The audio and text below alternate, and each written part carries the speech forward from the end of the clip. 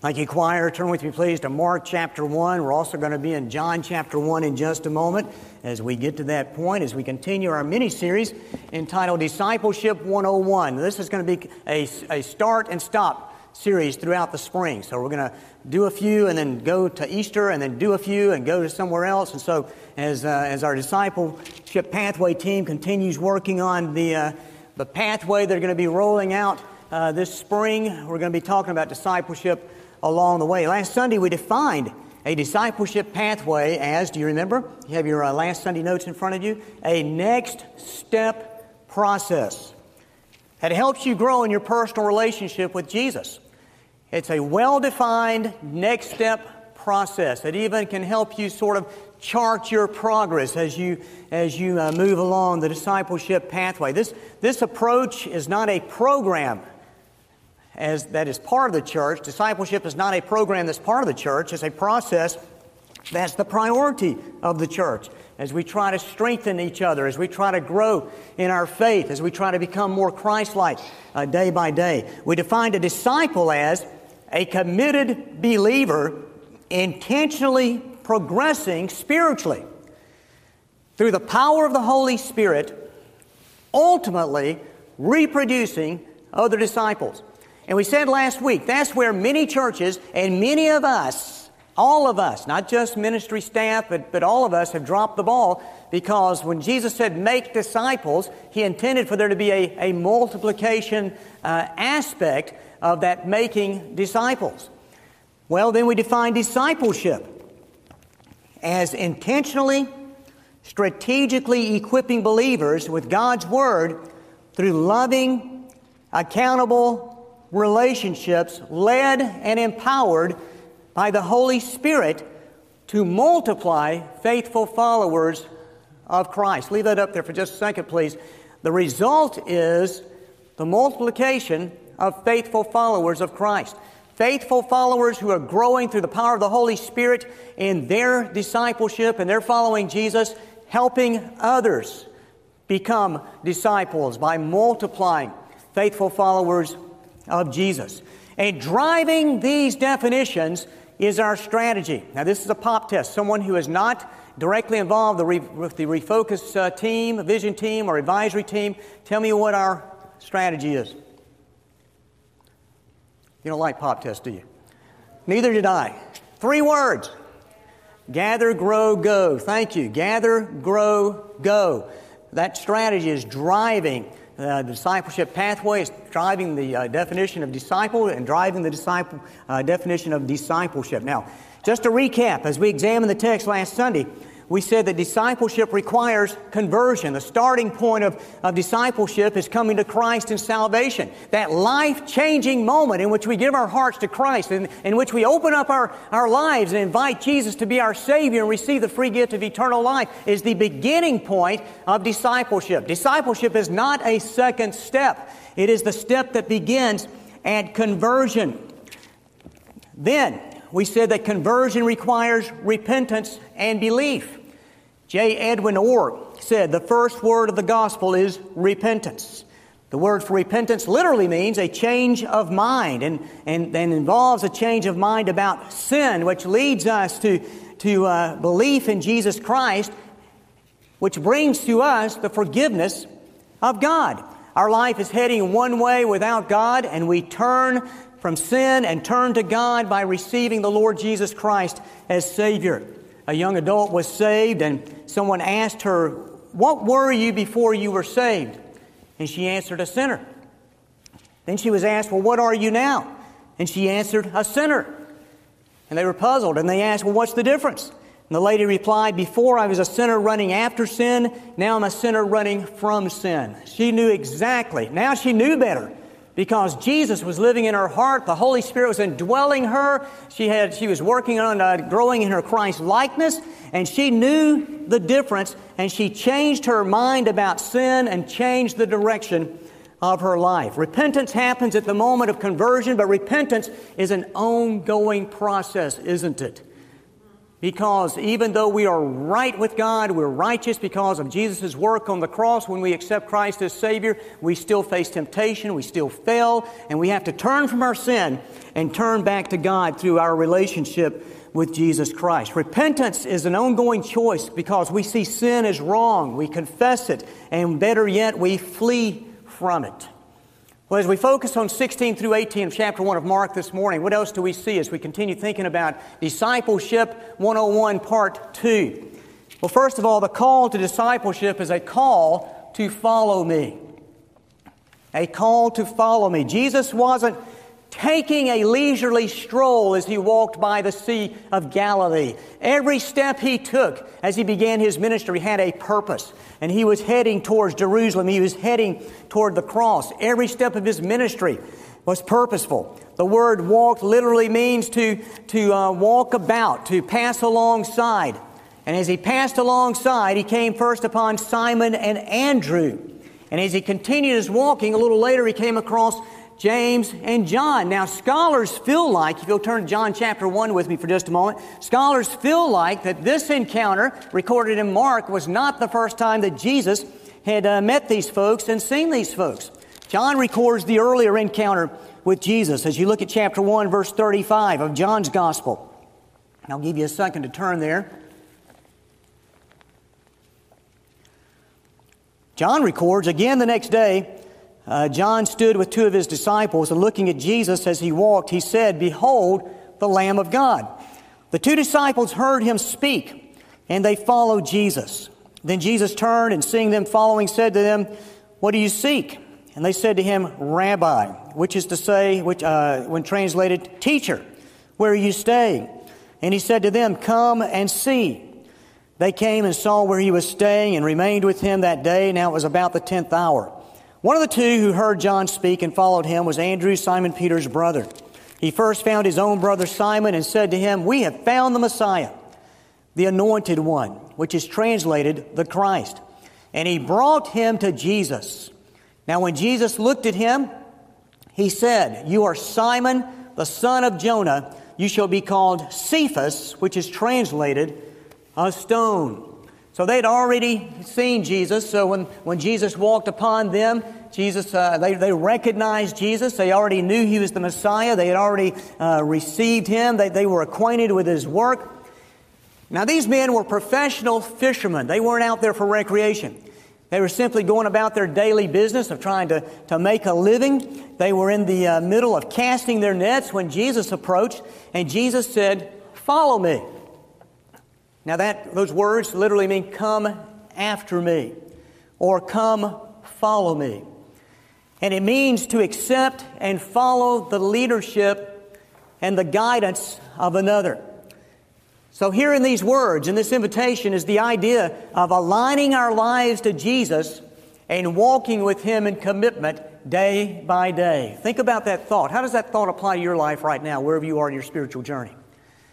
Aligning my life to Jesus and walking with him in commitment day by day. Have you aligned your life with Jesus? That's a constant process too, as we have to prioritize and line up our lives with Jesus' priorities. Jesus said, "Follow me. Come after me." This is more of an invitation than a command. Yet Jesus speaks with authority when he said, "Follow me." Do you notice something about this call to follow? We're going to be exploring this later on. Jesus initiates this call to follow. Now, in New Testament times, oftentimes, if there was some famous teacher, some famous rabbi, students would be pursuing this rabbi and saying, "I want to sign up for your class. I want to be under your tutelage. I want to be I want to be a disciple. I want to be a learner." But Jesus initiated this call. He's reaching out to these men. Jesus comes to us. And he invites us to follow him, to come after him, to come to him. He loves us so much and desires a personal relationship with each of us. He wants us to follow him. They were called to fellowship. They were called to communion. They were called to line their lives up with Jesus. So are we. That's the call He places upon our lives. This call to follow is the call to spend time with Jesus. This call to follow is the call to do life with Jesus, to learn from Him as a disciple. They were called to fellowship and communion. So are we. Think about those words. They spent a lot of time with Jesus. They didn't have the things pulling at them that we have pulling at us in our day and time. It takes a lot of commitment and a lot of discipline and a lot of focus to spend quality time with Jesus these days, doesn't it? There is so much pulling at us. I was reading this week about the number of hours that we spend staring at our screens. For example, the American Academy of Child and Adolescent Psychiatry states that on the average, teens in the U.S. spend up to 9 hours per day watching or using screens, including smartphones, tablets, gaming consoles, TVs, and computers.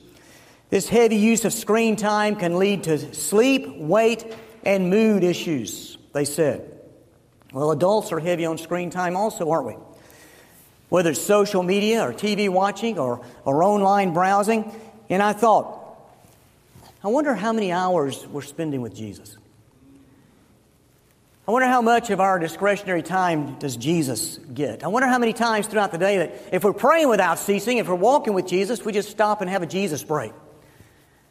And take our eyes off the screen and just think about Jesus. How much time, think about your week. How much time did you spend with Jesus this week? Well, second, the call to discipleship begins the journey of spiritual growth. Jesus says, "Follow me, and I will make you to become." I will make you to become.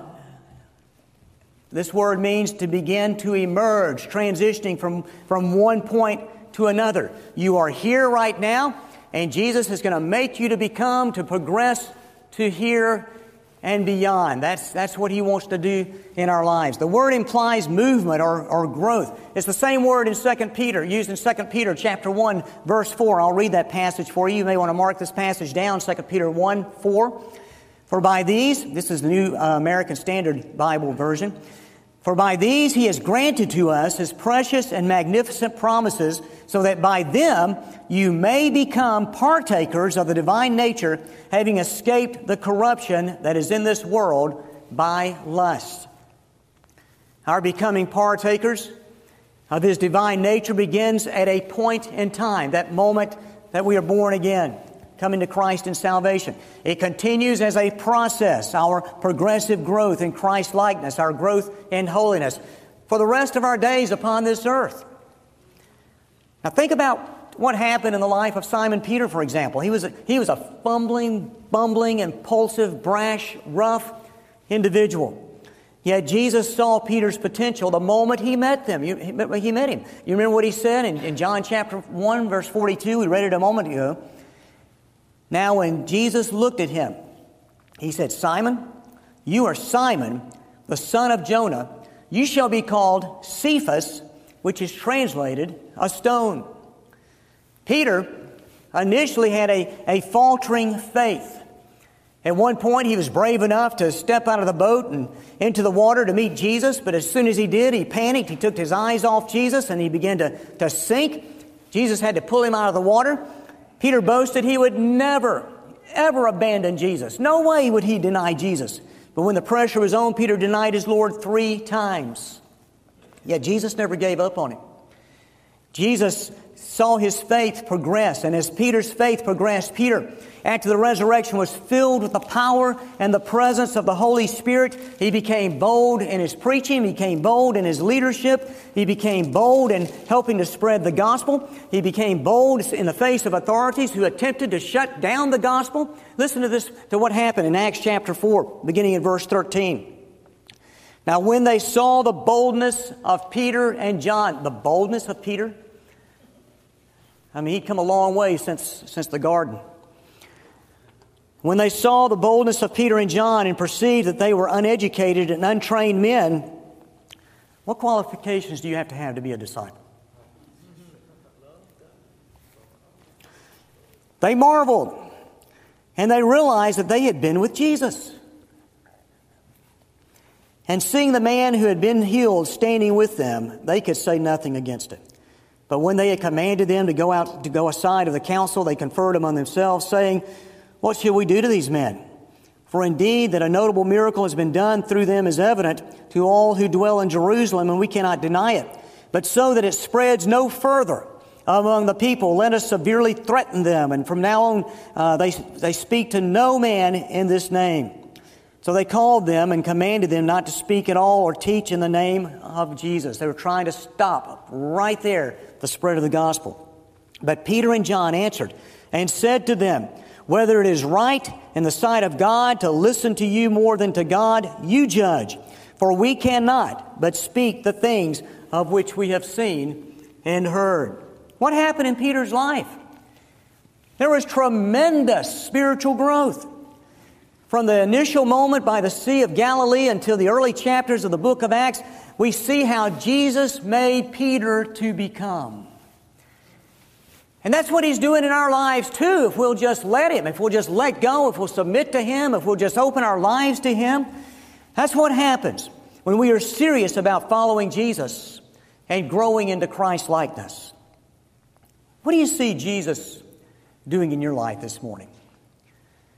Well, let me ask this question. When Jesus looks deep into your soul, deep into your life, deep into your heart, when Jesus examines your life this morning, what does He see?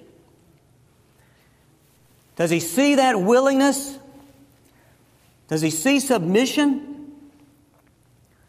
Jesus sees where you are. And He also sees the tremendous progress you can make if you will choose to follow Him daily. He wants to make you to become. Will we let Him? Third, the call to discipleship is a call to serve. The call to discipleship is a call to serve. We've talked about grow and growing. Now we're talking about part of going.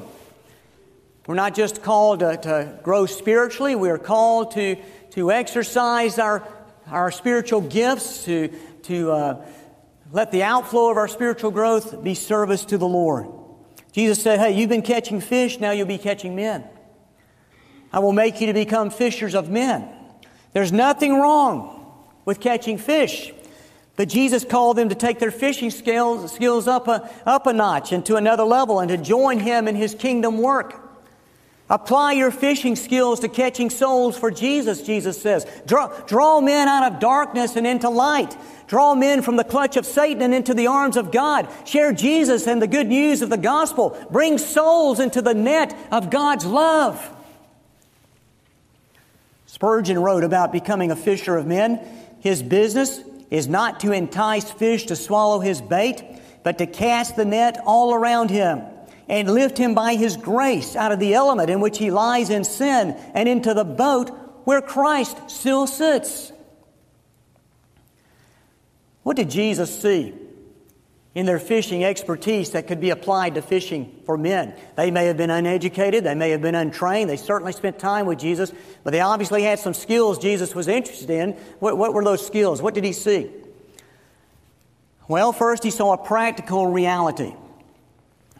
These fishermen went to where the fish were. You're talking about going back to basics. I mean, they didn't expect the fish to come to them. I guess occasionally a fish might jump into your boat. I'd love to hear that fishing story.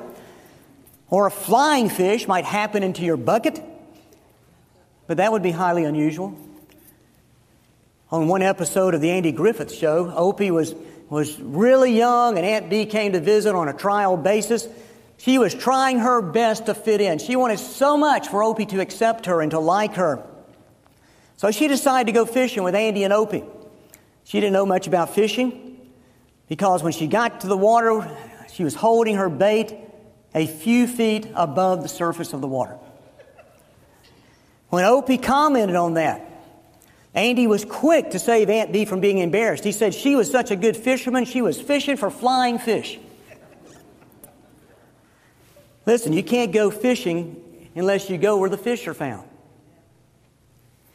Every now and then, God draws someone to our church. Occasionally someone shares that they were passing by our church and they just felt this tremendous pull, this tremendous urging, this tremendous drawing to come and visit. I've heard stories like that through the years. You may have heard the story of one of our newer church members who stopped to watch the cows graze in the farm next door. And as he watched the cows, he looked over at our church and felt impressed. The Holy Spirit impressed upon him, you need to go visit that church. And he did. And he's with us. And I'm so thankful. Sometimes it works that way. But usually, people come because we care enough to invite them and bring them with us or meet them here or invite them to come. They're waiting for your invitation. Easter is right around the corner. And that is a great time to go fishing, folks. However, normally, unless there is an exception this morning, normally we don't see lost people lining up and knocking down the doors of our churches to get in, do we? We have to go where the people are. We have to care enough about their spiritual condition to speak to them about Jesus. We have to care enough about them to build relationships. We have to care enough about them to be intentional about praying for the lost and praying for their spiritual condition and sharing the gospel. Jesus saw a practical reality. These fishermen went to where the fish were. But not only that, he saw a positive attitude. Every fisherman knows that you're only one cast away from landing the big one, aren't you? So you just keep casting. You just keep casting. You just keep hoping. Every time you put your hook into the water, you anticipate a bite. You anticipate a catch. You've got to remain positive. Third, he saw a persistent approach. You can't catch fish if you don't fish. If you don't catch the one on the first cast, then you cast and cast again. Sometimes you change locations. Sometimes you change bait. Maybe you change out equipment. In this case, they were using nets, not those big nets that they drag along the back of the boat, but those smaller nets that they throw and pull together and bring in. Fourth, he saw a patient approach. As you persistently cast, you must exercise patience. Those fish are in a different world. Literally, we're on the land, breathing air, they're in the water, and so are lost people. They do not have Jesus on their horizon one bit. But we know they need Jesus. They're running in a different world. They have no idea. They have no clue. They don't have any idea what Easter's all about. They have no idea what heaven and hell are all about, but they know something's missing in their lives.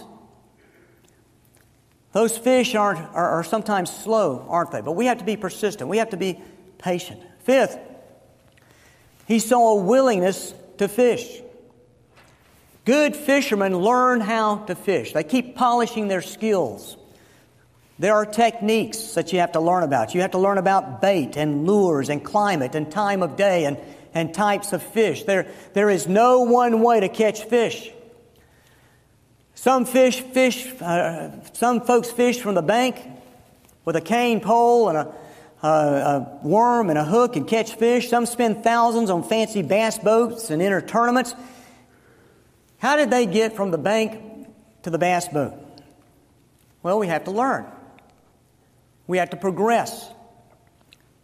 So stay tuned. We're going to be giving you some opportunities later on this year to freshen your skills, to sharpen your skills and how to share Jesus, how to share your faith. And what a tremendous difference you can make in someone's life if you'll just be intentional about sharing Jesus. Are you willing to learn how to share your faith? Are you willing to sharpen your skills? Are you willing to invite? Are you willing to share? There is no greater joy than to be a fisher of men if we're willing. Fourth, the call to discipleship demands an immediate response. Go back to 18 for just a moment of Mark chapter 1. They immediately left their nets and followed him. And in verse 20, He moved on to John and James, and immediately he called them, and they left their father, Zebedee, in the boat with the hired servants and went after him. Mark says immediately. Mark used this word 11 times in chapter 1. 41 times in his gospel, Mark uses immediately. These four men left their nets, they left their equipment, they left their investment, they left their vocation, they left their family business. One pair left their father and his servants in the boat. They left their family, they left their routine, they left the familiar, and immediately they followed Jesus. They signed up right away. I don't know what their income was, but whatever it was, they left their financial security in order to follow Jesus. No hesitation, no excuses, no procrastination. They had a new and immediate obedience to Jesus. That's what Jesus is looking for in our lives, folks. Not excuses, not rationale, but immediate obedience, a willingness, and immediacy. Obviously, they felt the Spirit's call. They felt the Spirit's compulsion to join up with the master fisherman and his greater cause of fishing for souls. In this passage, we find an illustration, a picture of amazing obedience. Kent Hughes said in these few lines, we have one of the most famous acts of obedience in history. Christ came with a radical message and then a radical call, and these four responded in radical obedience. We're going to be exploring this call further. But mark this down. A committed disciple is an obedient disciple. How are you doing in the area of obedience this morning? Have you been struggling with something Jesus is calling you to do, and you know Jesus is calling you to do it, but for whatever reason you haven't quite let go and trusted Him enough to follow Him? Have you decided to follow Jesus? The initial stage of discipleship is coming to Christ in conversion, accepting the free gift of eternal life. Will you decide to follow Jesus today? We want to encourage you to make life's most important decision this morning. We have folks ready to talk to you about what that means. If you want to grab me or one of us after the service this morning, we want to talk to you about how to receive Jesus Christ as your Savior. If you're watching online, we encourage you to make life's most important decision, the decision to say yes to Jesus. Will you say yes to Jesus this morning? Please reach out to me at Chancey at McDonough Road, road.org, this address on your screen. And let's set up a time to get together this week. Don't let this slide. This is too important to play games with. Let's accept Jesus Christ today. Won't you? And maybe you've accepted Christ, but you've never followed through in baptism. We're going to be baptizing March 6th. You can be a part of that if we have a chance to talk about it. Would you follow Jesus in baptism? What about moving membership into the life of this church? That's an important step as we commit to the body of Christ, as we become a part of the family of God, as we serve God through the local church. We're available to you in this moment. As you do what Jesus leads you to do, please don't leave here in disobedience, but take a step for Jesus today. What is your next step? Father, we give you thanks for this call to be fishers of men. Thank you for your work in our lives, Lord, to help us become more and more and more like you. And we pray, Lord, that you would continue to help us with this emphasis on discipleship. Lord, that you would help us to be willing, wherever we are in our spiritual walk, Lord, to grow more and more like Jesus. And to even take folks under our wing so that we can teach them what it means to follow Jesus. Lord, bless our decision time. We pray for decisions for Christ today. In the name of Jesus we pray. Amen.